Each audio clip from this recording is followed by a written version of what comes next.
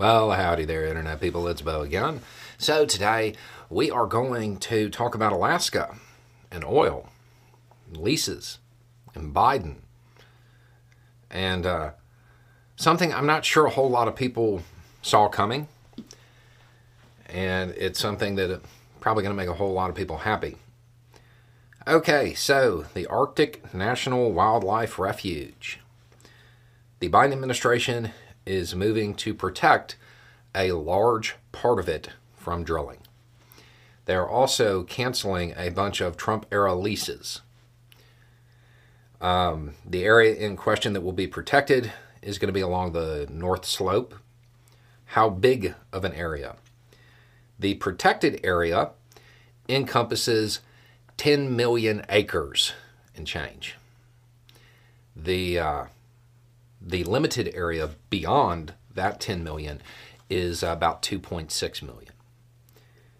Now, recently I had somebody from Europe, Belgium in particular, send me a message and say, hey, when you're giving stuff in acres and talking about things like that, can you give Europeans a point of reference?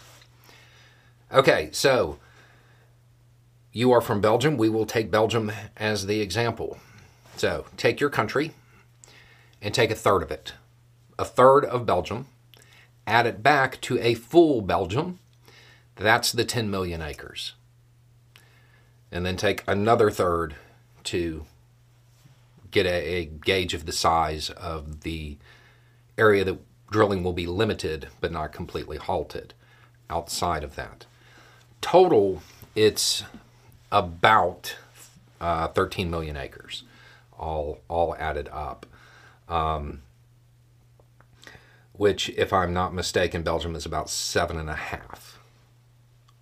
So that's the size. This is a very sizable portion of land. It's a big chunk of land that's going to be protected. On top of that, there appears to be something in it that will allow locals to kind of nominate other areas to be protected as well.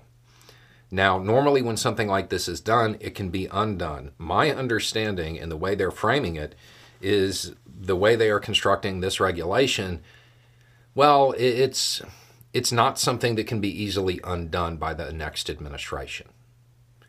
So, overall, this is a win. This is a win. If you are concerned about climate, this is a win. If you are part of the GOP, you are probably furious right now, probably very unhappy. If you are an observer, expect the Republican Party to throw everything they can at stopping this. Lawsuits, legislation, my guess is they are going to come out swinging on this because this is not something they are going to like. This signals yet another commitment from the U.S. about climate. And much of the Republican Party is still very much anti-Earth. So my guess is they're going to try to stop it.